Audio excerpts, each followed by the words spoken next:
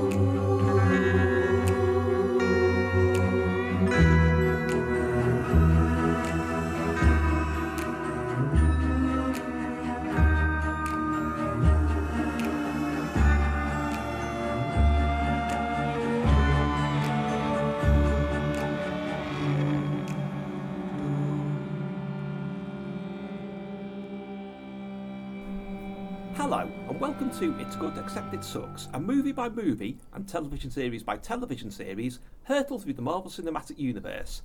This time, we're taking a look at Helstrom, first seen in October 2020, when, if you wanted to look clever in front of your friends, you could have watched Kid Correspondent, Meet the Chimps, or Tell Me More with Kelly Corrigan instead.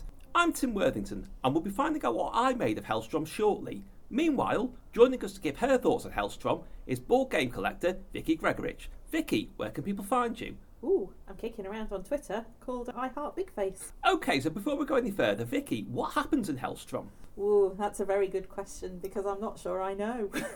We meet Damon Helstrom, rather unimaginatively named Damon, and his sister Anna and their mother Victoria. Victoria is catatonic in an asylum. Damon is looking after her, and they are estranged from their sister Anna, who lives in San Francisco. They're a fun bunch. It's all very estranged and mean, and nobody really likes each other very much. Yeah, and I noticed that you just talked about the background there, because the show, it's very hard to talk about, as we'll find out without giving away any spoilers at all. But Vicky, how much did you know about Damon and Anna Helstrom before you saw the show? Literally nothing at all. I had never heard of it. And even when you spoke to me about it, and I was quite excited, because obviously it comes from a world of the supernatural. So I know why you asked me to do this podcast, and it's because I'm a massive horror fan. And this is the horror version of Marvel. I had simply never heard of it at all. But Helstrom is their family name, and they are descendants of sorts of the devil, I suppose, or some sort of demon, which is why Damon is not massively imaginatively named. It's Marvel in the horror world, which is quite an interesting idea. Yeah, the two of them really came in the early 70s when Marvel started doing a lot more horror. You know, when they brought in titles like Ghost Rider and Man-Thing and Blade and so on. I'll admit I didn't know that much about them, apart from occasionally seeing them in things like The Defenders, where they crop up quite often, because they're solo titles. You know, I got away with getting comics like Cloak and Dagger and The Punisher. I think Son of Satan, as the comic was originally called, would have been a bit of a stretch asking for that. But it is quite interesting that, you know, they are sort of long-standing characters who aren't that well known. And it was always going to be a challenge. I'll come back to the weird story behind this series in a bit. But to bring them into the MCU, and the first thing to say is that they've made them, although fundamentally as characters, they're the same characters as in the comic versions, they've made them visually very different, because both of them are like traditionally sexy comic characters in their comic incarnations, but they made Damon into that kind of crumpled, whoops, have I just got out of bed and I look sexy? Oh my goodness me, I don't have time to brush my hair type of bloke. But Anna, more interestingly, they've gone for that 90s thing of that really, really odd statement that was made at the time of like, by heavily accentuating everything sexualised about yourself, it makes you desexualised in a way. Everything's so streamlined, you know, her hair is so severe, she dresses so provocatively yet sharply that it's almost like a complete desexualisation. I thought both of those were quite interesting choices, but I'm wondering if you agree.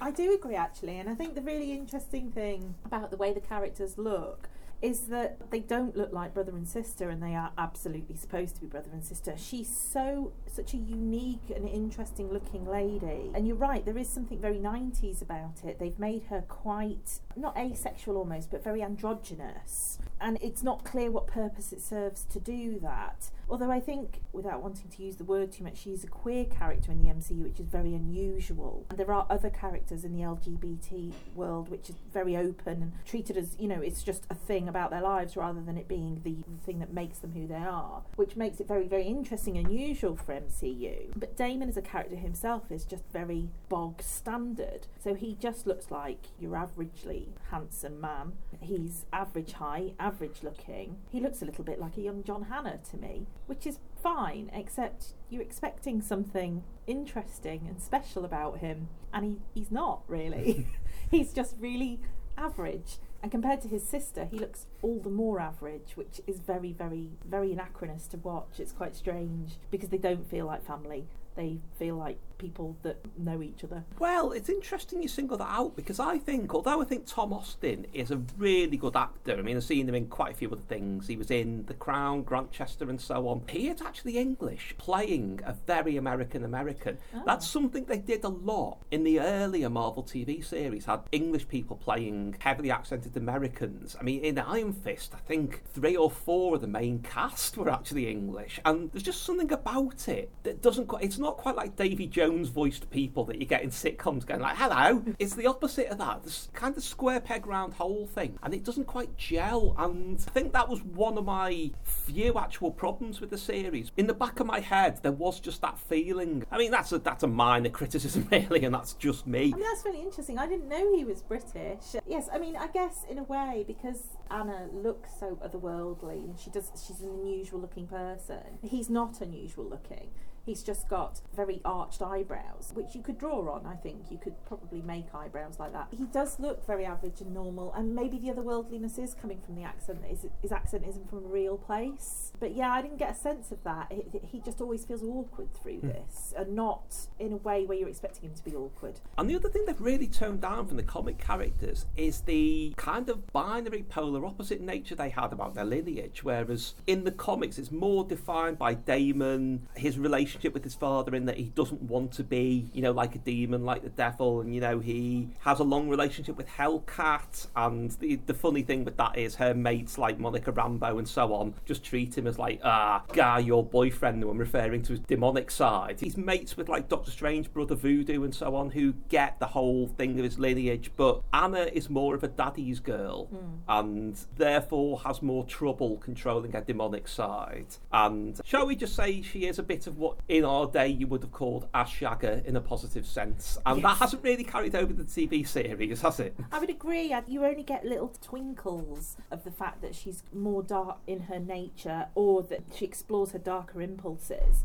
There's only sort of small hints of it. You're right, they're sort of almost too similar in their journey through this show, in that they're fighting something. It's not actually that clear what they are trying to fight or to what purpose, but their fight doesn't seem dissimilar. So when the storyline is about them having conflict with one another, it's not actually that clear what their conflict is about.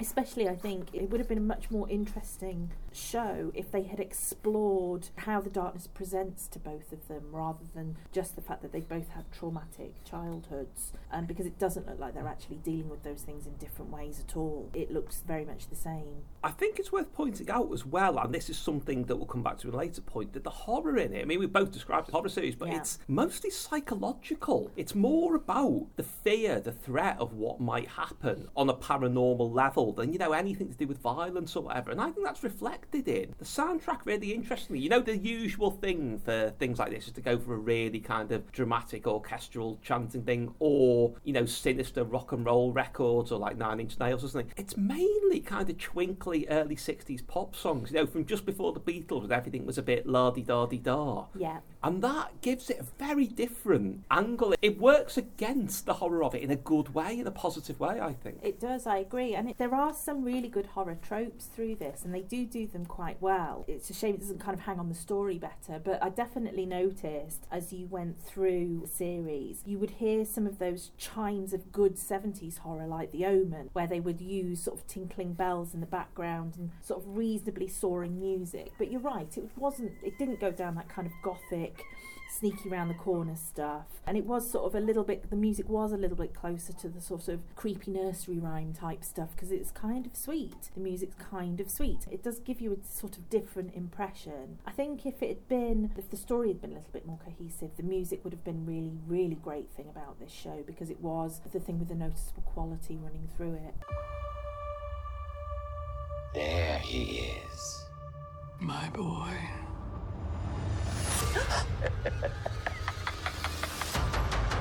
Mommy, dearest, I know you set something loose on this world.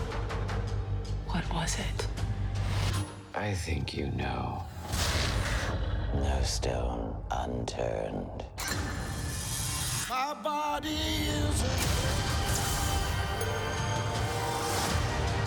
my body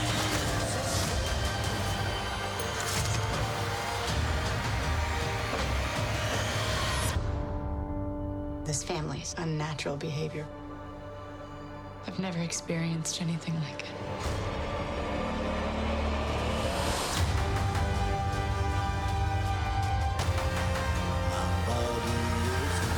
The reason I brought that up was that I'm guessing you probably won't know much about this at all, but the story behind how it got made and its position in the MCU is really interesting, which is that basically ABC and Hulu, after, because Agents of S.H.I.E.L.D. was coming to an end, they'd done Runaways, done Cloak and Dagger, Agent Carter, they wanted to move into another direction, and Hellstrom was originally going to be shorter, a part of an anthology series called Adventure into Fear, named after the 70s Marvel horror anthology comic. Their plans for it were they were going to have Ghost Rider in it as well, who'd already been in Agents of S.H.I.E.L.D. And the official statement was that it wasn't just going to be horror, it was characters who caused fear. So I'm guessing it would have been people like Gargoyle because of his appearance, probably some of the underworld bosses and so on. And the idea was that they'd have their own kind of 2-3 part stories and cross over into each other's. And that I think Ghost Rider got cancelled first because they've obviously got other plans for him. But then it got cancelled full stop because, they were already looking at folding the TV series into the actual Disney Plus side of things. Because, they had success with, the ABC series and Netflix series and so on. But the biggest problem was that it was too complex to have the movie characters show up. I mean, there were some that showed up in some of them at various points. But, when you look at Chris Evans had repeatedly said he wanted to be an Agent of S.H.I.E.L.D. as Captain America, and it just wasn't possible on a practical level. And I think they got a bit fed up with that because, the 2 Disney Plus series so far are full of movie characters. So I think it's like, in the contract now that they have to be available for them. So we were already doing that, but Hellstrom was so far into production that they thought, well, it would cost too much to cancel it. Let's just do it as a full series, which I think it's where it sort of suffers a bit. You can tell it was hurriedly extended. It dips a lot in the middle. Yeah. The interesting thing about that was that it just kind of came out without anyone really noticing, without any fanfare. When it was originally on Hulu, it didn't have the Marvel logo at the start. And I thought they're just kind of cutting it loose, they're just letting it go. And again, we'll come back to possibly some of the reasons for that as well. But what surprised me was when Disney Plus launched the adult strand Star a couple of months ago, Hellstrom was front and centre of the promotion, as though they were letting the contract ride out for ABC and Hulu, and now they're saying now it's ours, but pushing it a bit more. And while, like I say, it does suffer from the last minute extension to it, I do think it's interesting that was clearly their plan all along. I mean, it is a standalone series, which again I'll come back to, but they weren't just letting it go despite appearances. I mean, the interesting thing, there's loads of interesting things in what you've just said there. Number one, this would have worked better as an anthology series because the characters themselves, their backstory is too complicated.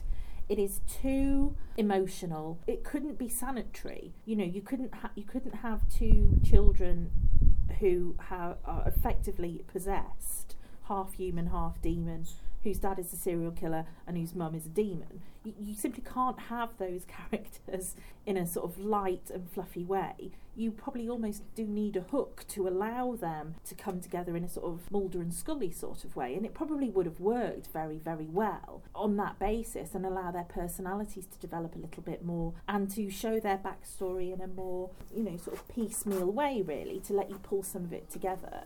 It doesn't read like a Marvel Universe piece because there are no heroes in it. And there are no real anti-heroes in it either. Then you don't really get a strong sense of anybody having strong motivation, which seems crazy when you consider how complex the story is.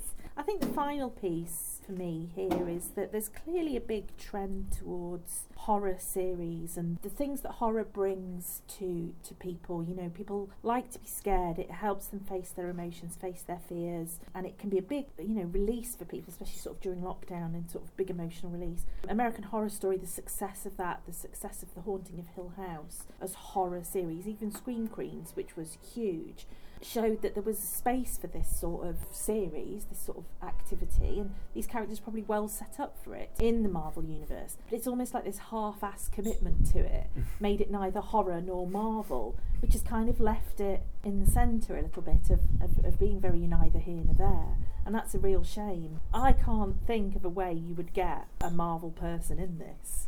Fascinatingly, I don't think there's anyone that would fit. I think just from reading a little bit of the comic book, the only person that could have come into this and done anything of interest would have been Doctor Strange. And even then, I just can't see a way in through this story and through this mechanism they've used to tell the story. The characters are both not interesting enough for their own storyline, and also too interesting to have done what they've done with it. Yeah, that's absolutely true. I mean, what you're saying there, I think it's to do with the actual origins of it. It's, something that was repurposed almost at the very last minute. But although it is set in the Marvel Cinematic Universe, because, there's references to Roxanne Oil, there's all the newspapers and TV shows from it, there are characters in this from the comics that have been in other franchises, like Gabriel the Demon Hunter becomes Sister Gabriella, who's an exorcist. There's Louise Hastings, who in the comics is somebody who fights to control sort of the exploitation of the Darkhold, the Enchanted Book, and obviously the Darkhold had been in Agents of S.H.I.E.L.D., Runaways and Cloak and Dagger, and has recently shown up again in WandaVision. So there are all these connecting things, but it's still off on its own to the extent that nobody can work out chronologically where it fits in the timeline of events. It is completely its own thing, and that kind of counts against it in terms of people coming to it as well. I'm sure most people don't even know it exists. Yeah, I would say so. And I think, Marvel does really good in different environments. Marvel in space is Guardians, and Marvel in Gods is Thor, and Marvel in World War II, and then the Iraqi War. And, it does really good in those environments. It just doesn't seem to have found its place in horror. It just feels strange. It's almost like the person who wrote this had never seen horror and had never seen Marvel, had just read about them on the Wikipedia page and thought, I'll put them together. That's kind of how this series feels to me. The main interesting thing about it to me, though, is the reception, because I think when it came out, I didn't really enjoy it. Not I disliked it, but I found watching it kind of a grueling experience. But I think that's because it was October 2020. Trump was still in office. We didn't know what was going to happen with Brexit. Everyone's still in lockdown.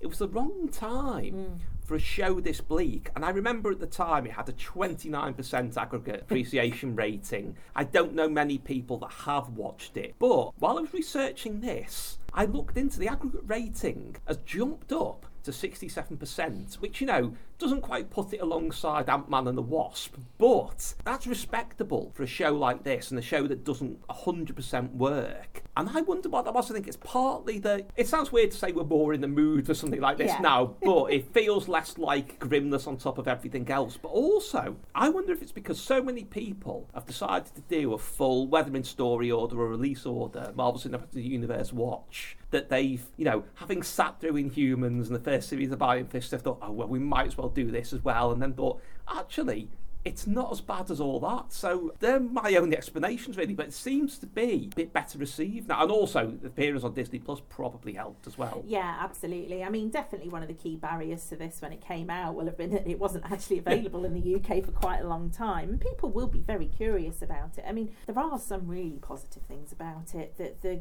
graphics in terms of how it's advertised, its opening credits are really beautiful. I mean, they're really beautifully done. The music is very, very good, and it is really good looking. The visual effects are actually genuinely very good. The jump scares are also very, very good. There is some, for horror fans, there are some excellent gore moments which are really quite satisfying. So I can see why, and certainly if this was your first foray into horror and you didn't know anything else about horror, it's probably quite a good introduction to a lot of horror tropes, and you know, without any of the sort of self-referential stuff that horror does a lot of. The key difficulty with it is it's quite humorless, which horror isn't, and neither is Marvel actually. Neither of those things are humorless places. And you're right, there is something about it's quite grim, and I don't mean that as in negative thing, because there's obviously a place for grimness and drama, grittiness, but it's quite a grim watch. There's no humour in it, and you don't laugh at any element of it, not whatsoever. And in a true good gory horror movie, you're both jumping and you're laughing. You don't laugh very much in Hellstrom. Well, what's going to be interesting going forwards is it's looking more and more likely, despite kind of the self-important articles that were appearing a couple of months ago saying, oh, all the old TV shows are no longer canon, which, you know, drove me up the wall, that characters from the earlier TV forays are going to show up. There's some that are pretty much, it's not being confirmed, that are nailed on for some of the films. At the time of recording, there's been a very heavy hint that somebody is going to recur from one of the Netflix series. If not in Falcon and the Winter Soldier, then something immediately following it. But given that they are going to pursue the horror direction a bit more, particularly in the next Doctor Strange film, there is every chance that these two could show up again. And one thing that struck me watching this I'd never thought of before is that in terms of having, you know, this immensely problematic all-powerful father who is not on the side of good and their life being sort of defined by it, that gives them a kind of an affinity with Star-Lord, which would be quite the pairing. But would you like to see them reappear? I think so, but I think they just need to not be the main characters. I mean, I think I was quite excited by the comic book when I saw Doctor Strange come up, because there is something really interesting about his magical world and their demonic world, and there is crossover between their abilities and their kind of otherworldliness. So that is quite an interesting thing. You're right, there is something about WandaVision and something about the Scarlet Witch and all of the chaos magic that's going on there, which would have a very interesting interplay, because she appears not to be particularly good or bad. They are not particularly good or bad. They are something different. And sort of when you get to play with that morality, that might be quite interesting. There are other characters that I know, as you mentioned earlier, some sort of horror type characters like Ghost Rider or Blade, where it probably would make for quite an interesting Suicide Squad type trope. But I think what they need is something that brings all of that together a little bit more. I think that series does feel so far away from the MC universe that it probably needs its own journey into the MC universe to make it something meaningful. I didn't dislike the characters. I mean, the best character is the mum, actually, Victoria. You know, the actress was brilliant. The brilliantly named Elizabeth Marvel. Brilliantly named Elizabeth Marvel, quite right. You know, she was absolutely fantastic all the way through it. When she was frightening, she was frightening. When she was motherly, she was motherly. When she was confused, you were confused with her.